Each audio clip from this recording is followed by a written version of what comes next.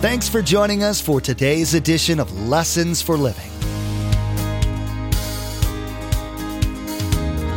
His word so fresh in our hearts abound. His word made flesh in the here and now. A new life is beginning. Lord, let us hear your lessons for living.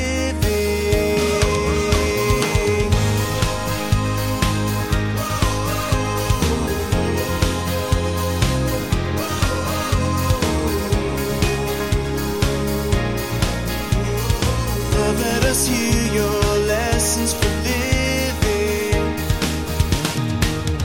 Saul goes from under the influence of Satan, eager to destroy Christ's followers, to under the influence of the Holy Spirit. The very people he's hunting down to punish and kill, he now eats with, prays with, worships with, and now he's in the temple and the synagogues proclaiming that Jesus is Lord. That is real change. That's what I want in my life. That's what you want in your life. I don't want to live one more day going through the motions. You've probably heard stories of people, horrible people, who were radically changed by the power of the Holy Spirit.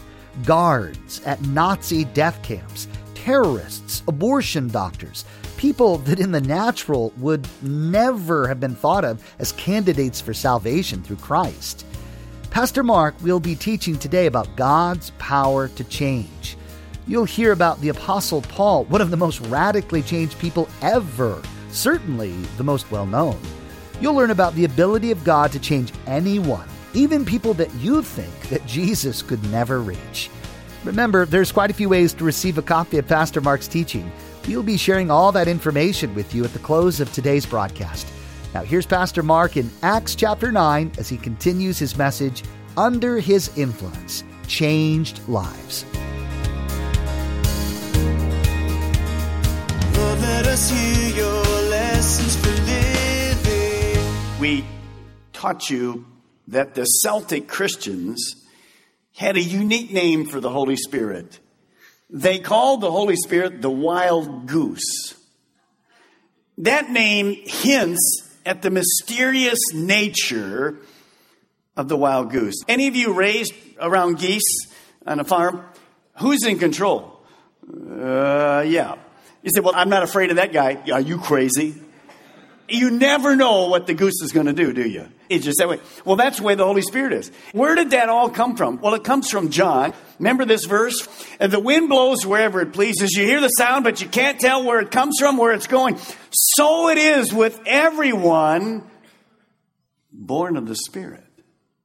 I contrast that verse with the song that we've been singing. I don't want to go through the motions. You see, many times as Christ followers, we just go through the motions. But the Holy Spirit has come, the wild goose, to interject in our life a different lifestyle, an exciting lifestyle, a lifestyle where I'm no longer in control.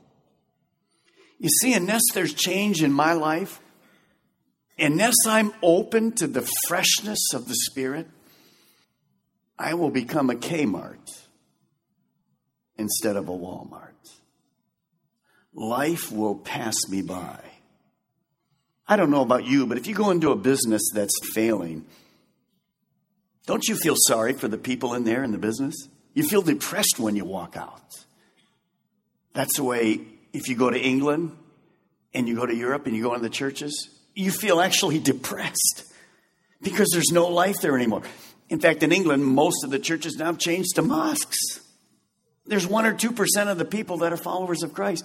That place forgot the wild goose. They became used to just dead religion.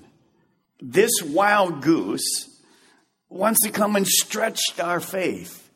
He wants us to bring people to Jesus. Ananias gets up that morning and everything is different. Write one thing, yes or no for me. Yes or no. Here's a statement. Ananias is on a wild goose chase. Are you? Don't look at me. Yes. Or no, don't look at your wife or your friends. Yes. Seriously, yes or no? Now, many of you are, and I'm proud of you. You're going beyond your reach. You're stretching. You see, Ananias is going to go to Straight Street, way across town. But some of us are afraid to go across the street. You see, if God says to you, go across the street, invite him. Pastor Mark, I've done that. They're this hard nut that can't come to Christ. We've already talked about that. You see, if God impresses you, he's already at work in the heart of that person. That doesn't mean they're going to go, I've been waiting for you to come. I'll come this Sunday. You drop over dead. They have to bring the ambulance to you. Sometimes that will happen. Sometimes we're just what? We're just planting. God's watering. Pastor Mark, God never asked me to do something like that. Oh, he is. Absolutely. But you're not listening. See, another whole teaching, God is always speaking. But are we listening? So many of you are. Thank you. Thank you for being stretched. Thank you for going on this wild goose chase. Thank you for not being, as we said, just sitting, doing nothing, and calling ourselves followers of Christ. No, Ananias is not sitting. He gets up. He goes. He becomes a Christ follower. As we taught you, he is a coward no more. He's going to walk into uncharted territory. He's going to meet Saul. He is under the influence of the Holy Spirit. He's being chiseled. That's where the excitement in life comes. Understand that God wants to use you to change our world. Now, how does it look? Verse 17 says this, then Ananias went to the house and entered it. And placing his hands on Saul, he said, I don't have any clue why I'm here to put my hands on a murderer, a criminal, a violent, angry, evil man. Is that what he says? No. He says this, brother Saul. Amazing. That must have been an incredible encouragement to Saul. See, Saul's blind. He can't see anything. He knows the guy's coming, and the next thing he feels is a pair of hands on him. Not like this, but like this. Do you think he could feel the love through the hands? Mm-hmm. You see, this personal touch from Ananias says to Saul, he knows I'm changed. He knows I'm real. He knows I'm one of them. This personal touch also says this. It reminds us something very important. We don't do life alone. God never designed you to do life alone. We're a family. We don't do life alone. And that relates to one of our 5 C's, the core commitments that we have here at Calvary. It says simply this, connect to others in personal, vibrant relationships. Let me challenge it and ask you, are you connected? Do you have somebody that could call you brother or sister? Now, we don't use that term, so don't. That's the 70s term. Don't go, hi, Brother Balmer, how are you? Forget that, would you? We just use modern stuff. But in those days, that was significant. Are you connected? Oh, Pastor Mark, I'm one of them people. I don't want anybody touching me. Get over it. Kmart, get over it. You know, when you're hurting, when you've lost a loved one,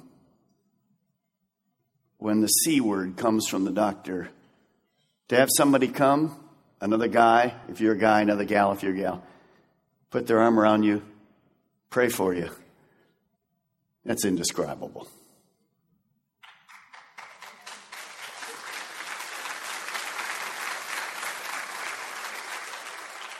You say, Pastor Mark, I've never experienced that. I don't think I'll need to. Oh, you will. Get connected. Somebody emailed me not long ago. She says, I don't remember all the specifics. But she said, Pastor Mark, I've been coming here about 5 years. And I got tired of you saying, get in your group, get in a small group, get connected. That's the way she put it in the email. And then she said, I did after 5 years. And I wish I'd have listened to you the first time I heard it. See, I can't say to you any more than I'm just saying. By the way, if nothing, you're responsible. Make the change. Get into a small group. Well, this happens, and this brings great assurance. And he says to Paul, I'm here for two reasons. One, to open your blind eyes. You see, formerly Saul physically could see, but he was spiritually blind. Now, he was spiritually had eyes to see, but he was physically blind. The healing took place. And then he says, I'm also here to ask God to fill you, notice the verse, to fill you with the Holy Spirit. Now, why would Paul need to be filled with the Holy Spirit? See, Paul would need more than his former zeal. Here's a guy with great zeal to fulfill God's plan. Paul would need more than his religious education. He was brilliant in the Word to fulfill God's plan. Paul would need more than his cultural background to fulfill God's plan. You see, Paul would need the power of the Holy Spirit in his life. Let me give you a little quick quiz.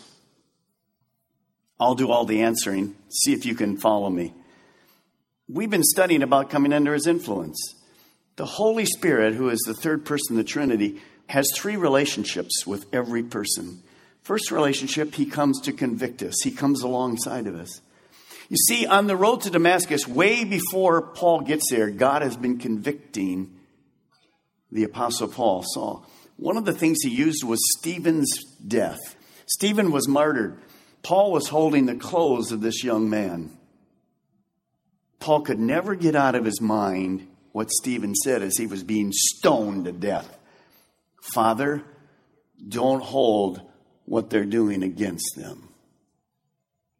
Saul could never get that out of his mind.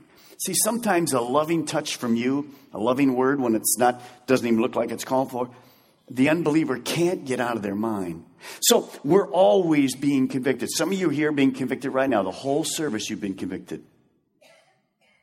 Because you know if you died immediately, you're afraid you don't know where you're going. You need to know. Well, the second thing is, the next step is the Holy Spirit, when we ask God to come into our life, we're changed, we're converted. That change we've been talking about. That's when the Holy Spirit indwells us. He comes to live in us. When did that happen for the Apostle Paul?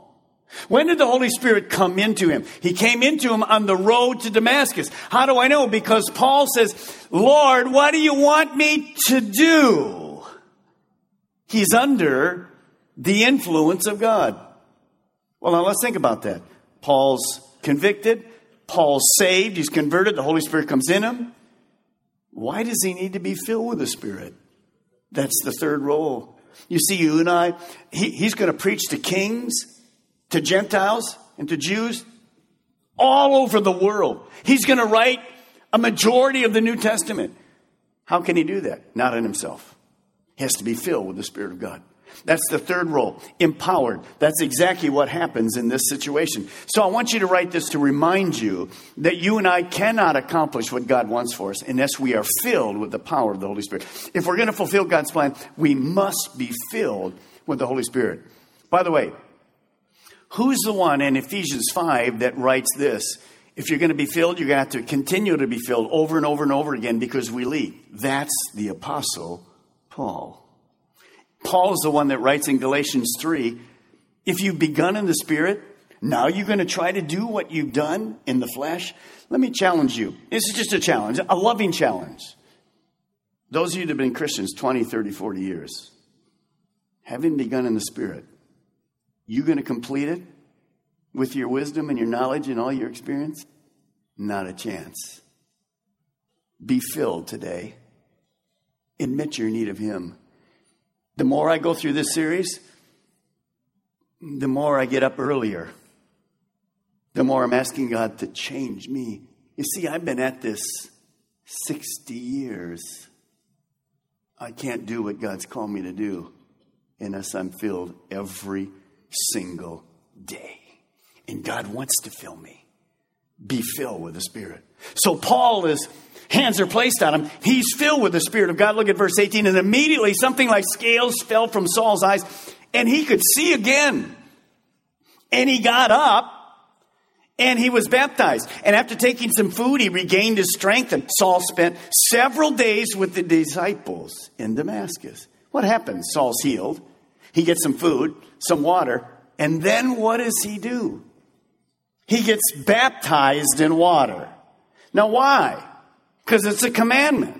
You see, Paul had been baptized many times before as a Jew because the mikvahs, the little baths, were ceremonial baths. We see them all over Israel when we go there. In Jerusalem, we'll see one near the southern steps. They would go and be bathed before they could walk into the temple. For instance, in the Old Testament, you guys had all had a bath before you came in here. Now, I hope you had one already at home, but you would have had a bath on the premises. Kind of get clean before you can come in. Well, water baptism is simply to identify what's already taken place in your life. It's not salvation. It's just to say to the world, by the way, who does he have to convince that he's really changed? All these Jewish Christians that are going, who? What? Can you imagine when this began to take place, if we had Facebook in those days? The twittering, you'd have gone over your account for twittering, man. You'd be emailing everybody. Look who's coming. I saw Saul's getting baptized in water. Ananias is there. He's praying for him. The Spirit came up. Man, it's going all over the place. Because they know he's really real. Some of you have changed. Some of you have been converted. But you've never really been converted. Oh, you've been water baptized. But you've never followed through with it. We would call you a false convert. We would call you somebody that has a certificate, but no life change. Notice there's change. It's not an event. It is simply a lifestyle. Verse 20. What's the next thing he does after he's water baptized? This is amazing to me. At once, he began to preach in the synagogues, what? That Jesus is the Son of God. This is a picture of true conversion. Paul is now on his own wild goose chase. He's under the influence. He's sharing a bold message, the message that the wild goose always gives us, that Jesus is alive. He's the Son of God. He is the only way to God. You see, once converted and forgiven, Saul was not content to keep this newfound freedom to himself. He had to tell the world. That's what comes from being filled with the Spirit. Peter and John say, we can't keep silent. Write this down and pray about that this week. The good news is too good to keep to ourselves. You see, somebody didn't keep it. They gave it to you. That's why we want to be challenged, and so many of you are doing it. I'm proud of you. I congratulate you. You're getting out of your comfort zone. You're on this wild goose chase. It's an amazing thing that happened. Look at verse 21. And all those who heard him were astonished and asked, whoa, wait a minute here now. Isn't he the man who raised havoc in Jerusalem among all those who called on his name? And hasn't he come here to take them as prisoners to the chief priests? Understand, they're a little nervous. Why? In less than 1 week, Saul goes from under the influence of Satan, eager to destroy Christ's followers, to under the influence of the Holy Spirit. The very people he's hunting down to punish and kill, he now eats with, prays with, worships with, and now he's in the temple and the synagogues proclaiming that Jesus is Lord. That is real change. That's what I want in my life. That's what you want in your life. I don't want to live one more day going through the motions. Are you a Christ follower? Yeah, Pastor Mike, I got it on my wrist right here. Get it off your wrist, get it in your heart, get it to your feet, get it to your mouth, and take it to the world for Jesus Christ. That's the only way our world's going to change. And you're doing that. You're doing that. I'm proud of you. But don't stop.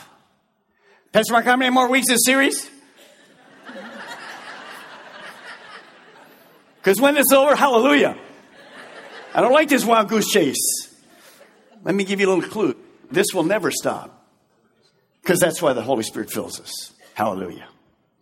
You see, all of a sudden, we see a supernatural change. How do I know it's supernatural?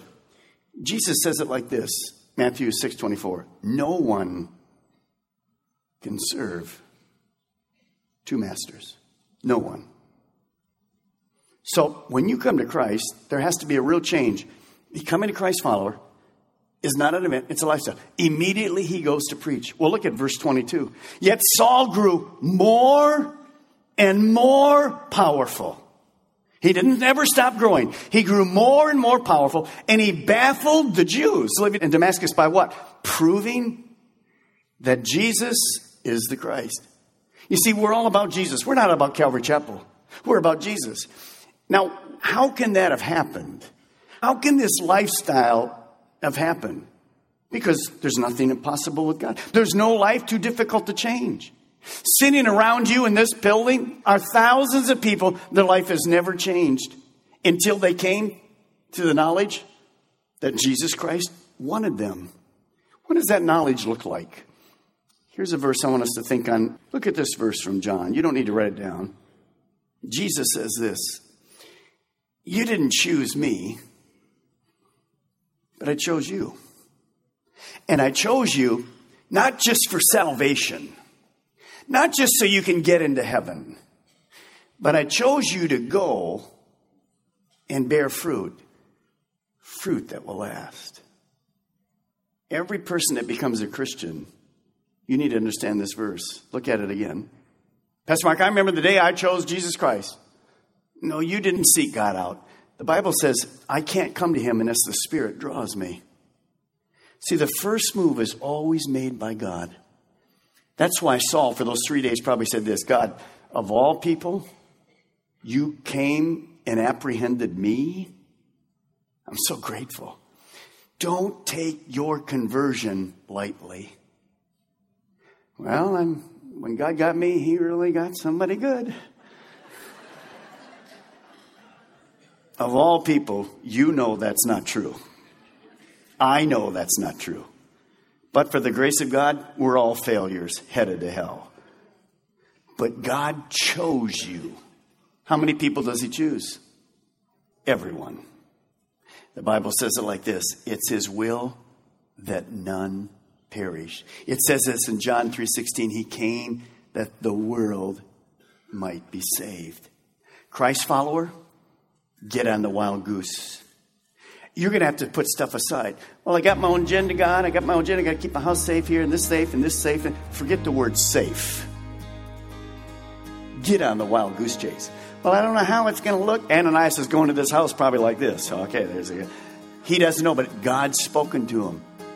Let's get out of our comfort zone and get into the Spirit zone. And let the Spirit guide us and direct us. Today, Pastor Mark taught about the Holy Spirit. You learned that the Celtic Christians' name for the Holy Spirit was the wild goose. You found out that wild geese behave unpredictably, and that this is a good description of the Holy Spirit's behavior in your life. You were reminded that despite this unpredictability, that the Holy Spirit wants the best for your life. We know social media is a big part of everyone's lives, and it's a great way to stay connected with each other. We'd like to add a little bit of joy and Jesus to your Facebook and Twitter pages, so come like and follow us. You'll be able to keep up to date with all the latest information about Pastor Mark, the ministry of Lessons for Living, and the church behind it, Calvary Chapel, Melbourne. Visit lessonsforlivingradio.com and follow the links to connect. That's lessonsforlivingradio.com. Well, this finishes off Pastor Mark's teaching, Under His Influence, Changed Lives. Next time, he'll begin his message, Under His Influence, Yes, Lord. You'll learn the importance of obedience to God through the Holy Spirit. You'll hear about what happened when the early church said no to one of Jesus' last commands and what God had to do to get them to obey. You've been listening to Lessons for Living with Pastor Mark Balmer of Calvary Chapel, Melbourne. Please join us again here on Lessons for Living, and together, let's do life right.